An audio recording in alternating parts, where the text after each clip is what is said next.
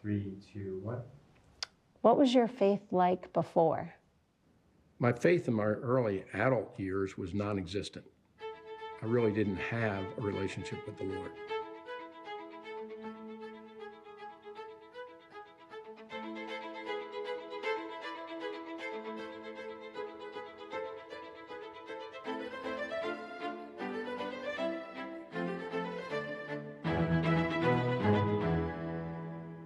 I realized that I wasn't in control.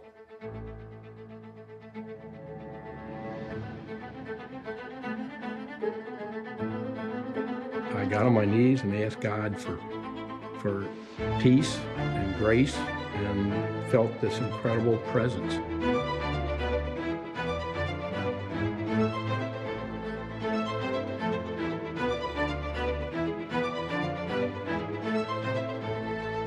I remember going through that whole process where I just had this sense of peace.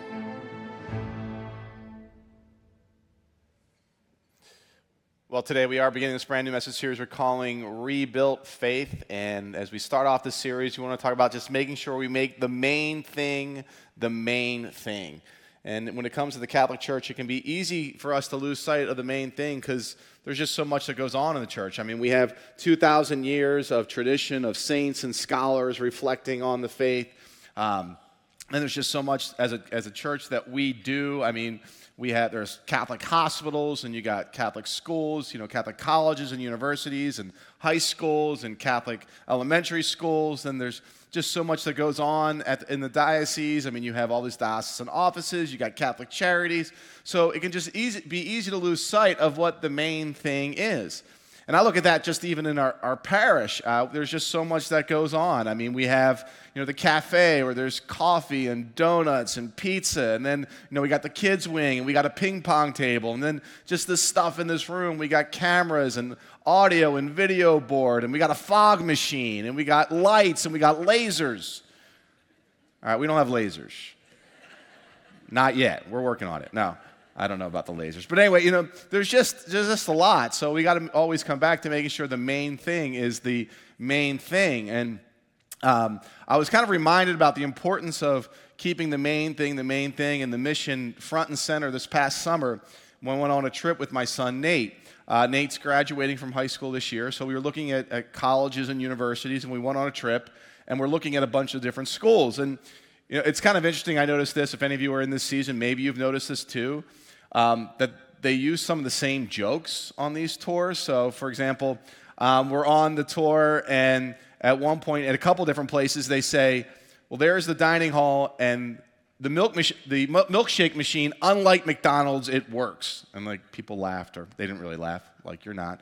And then another joke they had would be, at the end of the tour, they kind of gather you together and say, hey, we appreciate if you do an evaluation of the tour. And the person would be like, and if you liked the tour, my name is Jen. And if you didn't like the tour, and then they would hide their name tag, my name is Jill, right? They would make up a name, right? And then, again, people didn't laugh, just like you didn't laugh. But it was supposed to be funny. So in any case, we are at this one university, and I won't name it, but we're at this one university, and we're doing the tour, and I am amazed by the young woman doing the tour. I mean, she's really poised, really good. And the depth of her knowledge is unbelievable. I mean, she's talking about the classrooms and the building and what classes meet in there, what majors will meet in there, and then she's talking about the dining hall and the hours it's open, and if you're vegan or whatever your food you need diet-wise, you can get it in that dining hall, then the residence halls and what they're like. I mean, I'm thinking I don't know this much about anything as much as she knows about this university. And then at a certain point, we're in the rec center, and there's the seal. So we're standing on it, and there's the motto. And she's talking, and I look down, and I look at the motto, and it says this, Ex Libertate Veritas. And I'm trying to all right, that's Latin. What does it mean? I took Latin in college. I barely passed by the end. And so I'm like, is it out of truth, liberty, out of liberty, truth? I'm trying to figure it out, and all this is going on in my mind. And she's still talking about the rec place there. And And then I'm like, well, in vino veritas, in wine truth. So I'm like trying to, all this is going on in my mind. But then as we walk away from the seal, I turned to her, I said, hey, can you tell me what the motto is of the school? She's like, I don't know. I'd taken Latin in high school, but I'm not sure what it says. And I'm like, oh, okay, thanks. And then she walks away, and I turn to my son, Nate, I'm like, how could they have not told her what the motto is? Like someone has gone to a lot of energy and effort to write this script and to train, but they didn't, whoever was in charge of this didn't teach her what the motto stands for. I'm like, how is that possible? And I get worked up because I'm weird, I'm like this. And my son Nate's like, don't embarrass me. And I'm like, I'm not, I won't. But I keep talking to him about it, and I'm like, Nate, to start this school, I can't imagine the energy and the effort it took to get this thing going. And at a certain point, they chose that model to be like the mission and the purpose of this university. And, I can't believe it's not known now. And so I'm thinking all that. Then it kind of dawns on me, well, that could happen at Nativity. That could happen in an organization I help to lead, that we could be doing all these things and have all this stuff going on, but people forget what the main thing is. And so just today, as we start out the series, let me just say what the main thing is. That it's all about the person of Jesus Christ. That all the energy and effort and the blood and the sweat and the tears that our volunteers, our awesome volunteers put in here and our staff puts into this place and why we gather as a community, it is all about the person of Jesus Christ. It is all about coming to know him, to love him, to serve him, to become like him, to become Christ-like in our conduct and our character and our convictions, right? And about helping people who don't know about the goodness and grace of Jesus Christ to come into a relationship with him. That's it. That's the main thing. And and if in the last, in this season, a lot of people have walked away from the church, and I get they walk away from the Catholic Church because of problems or people that have driven them away, and I get it. I'm sure if that's you today and you're here, you came back and are given it a second chance, I'm glad you're back, and I get it. You have probably very legitimate reasons for leaving the church, but here's what I would say to anybody who thinks about leaving the church because of problems or people. Don't let them drive you away from the person of Jesus Christ. He's the main thing. Now, for some people here, you're here today and you're like, yeah, I don't know about following Jesus. I'm not sure he's all that compelling. And maybe you wouldn't even say it this way because you wouldn't want to be disrespectful, but you might even say that at times you find kind of Jesus, again, boring, or you're not even sure he's anyone you want to follow. Right? And I think somewhat that's our fault as a church. I don't know. I look at some of the, religious art or religious paintings, and often they're like of this sweet saccharine like Jesus, and I'm like, yeah, I don't know I'd follow that Jesus either if I thought that's who Jesus was. And so sometimes it's the way we portray Jesus. Sometimes there's problems in larger culture about how Jesus is portrayed, and that kind of gets into our thinking and feeling about Jesus. Many years ago, there was a movie, I'm kind of dating myself, Dogma, that was out, and there was the idea of this buddy Christ. And in some ways, I thought it was kind of funny at the time, because I think there are times, again, the church tries to portray Jesus like this buddy. He's your friend. Buddy gets into too much soft, and but anyway, there was that. So maybe that's kind of your idea of Jesus. Or I used to show on confirmation retreats a South Park episode in which Jesus boxes the devil. And I don't know if you guys have ever seen this, again, a really long time ago. But in that, again, Jesus looks like this very unconfident guy, unsure of himself, and he's weak and he's wimpy and he's not all that bright. And so I think times that gets into people's thinking about Jesus. And so here's just what I want to know. If you have any of those kind of feelings about Jesus, about being boring or not being compelling or not sure he's someone worth following, that those don't align with the real Jesus and what the Gospels tell us about Jesus. Because Jesus is and was compelling. And people had all kinds of different reactions to Jesus. I mean, some people met Jesus and they got ticked off. They were mad. They were angry. Other people, when they met Jesus, they were bewildered and perplexed. Others fell down and worshiped him, but nobody was ever bored by the person of Jesus Christ. And so, as we start this series off, we want to just come back to becoming more reacquainted or acquainted with the person of Jesus that is revealed in the Gospels. And so today we're going to look at a passage from Mark. We read it from it earlier, and look at some of these characteristics of Jesus that remind us of his compelling nature. Now, I love the Gospel of Mark. It's my favorite gospel. Actually, my daughter was asking, what's your favorite book of the Bible the other day? I said, I think Mark is my favorite book. I love it. It's the shortest of the Gospels. Maybe that's why. But also because I love the way, again, we see Jesus is compelling. We see his leadership gifts, and we see he's a man of action. And so here's what we read from earlier today. A leper came to Jesus and kneeling down, begged him and said, "If you wish, you can make me clean." Now, of all the diseases you could suffer from in the first century AD, leprosy was the worst. First of all, it was so bad because of the physical ailments. You would have open sores. There'd become facial disfigurement. You wouldn't look good. So you'd have open sores and pain from that. You could start to lose your appendages, your fingers, your toes, even limbs could fall off with leprosy. So just the physical pain and suffering was bad enough. But then in addition to that, you became a social outcast. Right? You had to get away from the society, and you were a religious outcast. That reading from Leviticus that we read a while back said this, or earlier this morning said this: "The one who bears the sore of leprosy shall keep his garments rent and his head bare, and shall muffle his beard. He shall cry out, 'Unclean, unclean.' And then he shall dwell apart, making his abode outside the camp." So again, people who were suffering from leprosy, they had to yell and scream, and unclean, don't come near me. And they had to live outside the camp. They had to live apart from society. Now that law seems a bit unkind, and it is, but it was meant to protect people, right? So that the spread of the disease, the spread of evil would not continue.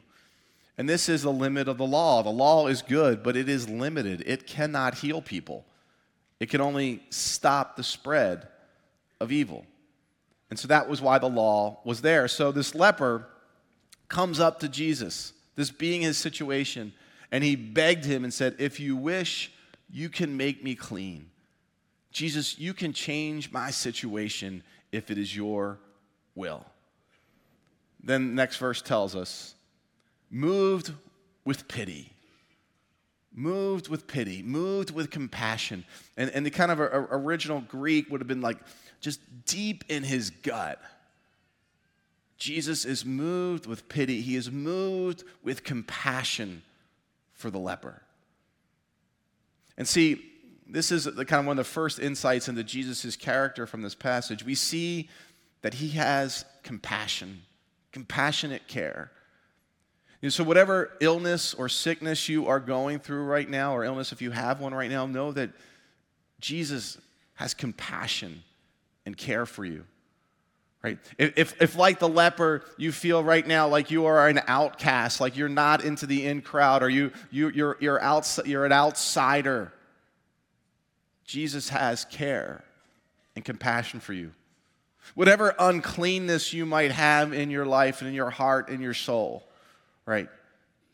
Jesus has compassion for you. I think sometimes, again, there's things in our heart that are just not good, unclean. We have sins, those sins we fall back into again and again. Or maybe you think you've made progress on something, and then all of a sudden there's this regression. You're like, oh my gosh, I just can't seem to get over this thing.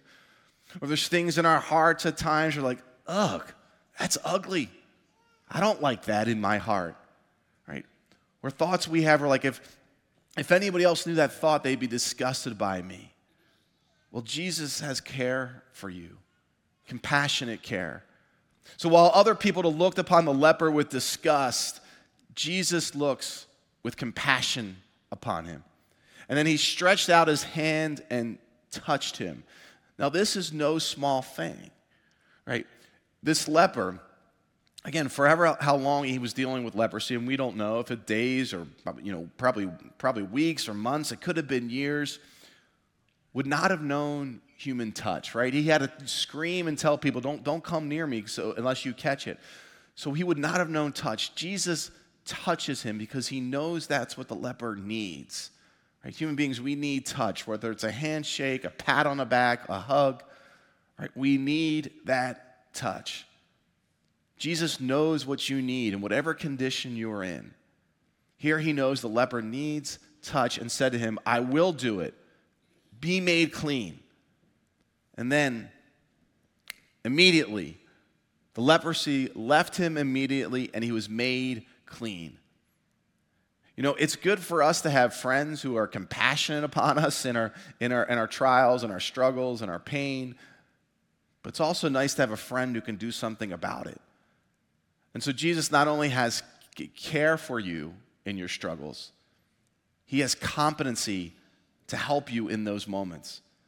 He is competent. He is able to heal us or give us whatever we need when we're struggling and need help. Just like that, the leprosy left him and he was made clean. And then we're told, warning him sternly, he dismissed him at once. He said to him, see that you tell no one anything, but go show yourself to the priest and offer for your cleansing what Moses prescribed. That will be proof for them. All right, so Jesus tells the leper, don't tell anyone else about this. Well, that's not quite right. He says, don't tell anyone but the priest. And the reason he tells him to go to the priest is because, again, if they went to the priest could restore them to the religious worship and restore a leper from back to society. So Jesus is saying, hey, go back to the priest so you can get your life back. But, you know, why does he tell him not to tell anybody else? Well, there's two reasons. One is kind of known in, you know, theological circles or scripture scholars will talk about is the messianic secret. And so the messianic secret was this idea that Jesus wanted to slowly over time unveil that he was the Messiah, that he was the Savior of the world, and that he wanted to let that go like at a pace that people could accept. And I think that's true for us, that Jesus over time unveils that he's the Messiah, that he is our Savior. So that was one reason. But there's also a more practical reason that Jesus did not want the leper to tell anyone else about this healing. And we see it in the next verse. It says this, the man went away and began to publicize the whole matter. He spread the report abroad so that it was impossible for Jesus to enter a town openly. So part of the reason Jesus doesn't want the leper to tell anyone else is because it's just be better for him, for Jesus. Like, it's going to make his life really inconvenient if he spreads the word to everybody. But unfortunately, the leper doesn't listen. And so here we see a characteristic of Jesus as well. Not only is he compassionate, not only is he competent, but he's generous. Jesus knew the leper might not listen to him. He knew this might be inconvenient. He knew it might cause him more problems. And yet, he heals the leper anyway. He gives him his life back. And then the passage concludes in this way. He remained outside in desert places, and people kept coming to him from everywhere. So we see from this encounter with the leper, this great reversal, this great exchange. Before the encounter, the leper is out in the desert places. He's not free to be a participant in society. He's an outsider. And Jesus, before this encounter, is able to move about in society freely. But then there's this great exchange, right? The leper now has his life back, and he can move throughout the town and live his life and live in community with other people. But Jesus has to go out into the desert places. He's become so famous, and this can be a downside to fame, that he's become so famous he can't have any time alone. And so he has to go out to the desert places. And see, this is what we will see about a relationship with Jesus, is there's this beautiful exchange that whatever we give and bring to him, he blesses us, and we get more in return. That's why we follow Jesus, because there is this beautiful exchange in every encounter with Jesus in which we are blessed and we get more than we ever give to him. So over the next 5 weeks of this series, we're going to look at 5 key steps of growing closer to Jesus, and in which we do give something to Jesus, and in exchange, he gives us something even more, something beautiful. So over the series, we're going to look at, first of all, serving. That as we serve and give time to Jesus and serving him and his purposes, in exchange, he helps us to know that our lives matter, and he gives us a sense of purpose. Then we're going to talk about tithing and giving. And then as we give back to God what he has already given to us, we come to know God's provision in a profound way. It's a beautiful exchange. Then we're going to talk about engaging in Christian community. That as we give some of our time to be in community with other Christ followers, in exchange, we see some of our burdens lifted. We're talking about practicing prayer and sacraments. That as we give time to Jesus in prayer, we come to know God more intimately. And then, finally, sharing our faith. That as we share what God has done in our lives with people who don't yet have a relationship with Christ, we come to a deeper and greater appreciation of God's goodness and faithfulness to us. So that's what we'll be talking about over the next 5 weeks. So there's 3 commitments we want to encourage you to make for this series. And the first commitment is to join us here on Ridgely Road or online and just hear the weekend messages. Second commitment is to read our book, Rebuilt Faith. If you haven't gotten a copy of that yet, you can pick it up. You can get it on Amazon, or for those of you in person, you can stop by the cafe, and they have it available there. And so here's the commitment with the book. We want you to read it every day, starting tomorrow, February 12th. Start reading the book, and it's just 8 minutes a day. That's it. Read 8 minutes a day, and choose a time that's going to work for you. Maybe you're a morning person, and so first thing you do is you get up in the morning, and with your coffee, you read the book. Or maybe it's lunchtime. You like to get away, take a little break at lunch, get away from everybody else, and that will work for you. Maybe it's when you come home in the evening or right after dinner. That's a good time that works for you. Instead of throwing on YouTube channel stuff or getting on social media, you read the book first. Or maybe you put it by your bedside. And that's where, right before you go to bed at night, you read Rebuilt Faith there. But take 8 minutes a day through the season of Lent, beginning tomorrow, to start reading the book. Then the third commitment, if you signed up for a small group, make sure you keep that commitment to be in the group, to show up to your small group.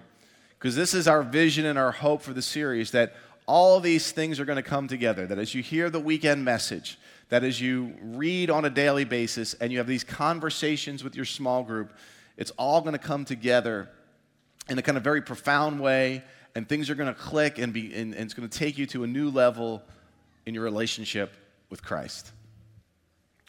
So as I wrap up today, we're just going to close in prayer in a moment. But before doing that, I just want to give this as an opportunity for us, for what my friend of mine calls sometimes like a stake in the ground moment. That maybe today as I was speaking, and you wouldn't say you had a personal relationship with Christ, but maybe today is the day where you just pray that and confess that, right? And for maybe you already would say, hey, I have a relationship with Christ, but for this Lent, I want to renew it, I want to refresh it, I want to rebuild it. That I want to go deeper into my relationship with you, Jesus, through this season of Lent. So we're going to pray for that right now. Heavenly Father, we thank you. We thank you that while we were still sinners, you sent your Son, Jesus, to die for us. And right now, Jesus, we confess it's all about you. And that we want a relationship with you. We want an ever-deepening relationship with you. That, as you said to the apostles, that you wouldn't call us servants, but that you would call us your friend, because we know what you're doing and what you are up to. That we can be friends with you, Jesus, who is the Most High. And so through this season of Lent, when we come to that deeper relationship with you, Jesus, as we take each of these steps of faith, may it draw closer to you so that we may become more like you, Jesus, in our conduct, our conviction, and in our character. We make this prayer through Christ our Lord. Amen.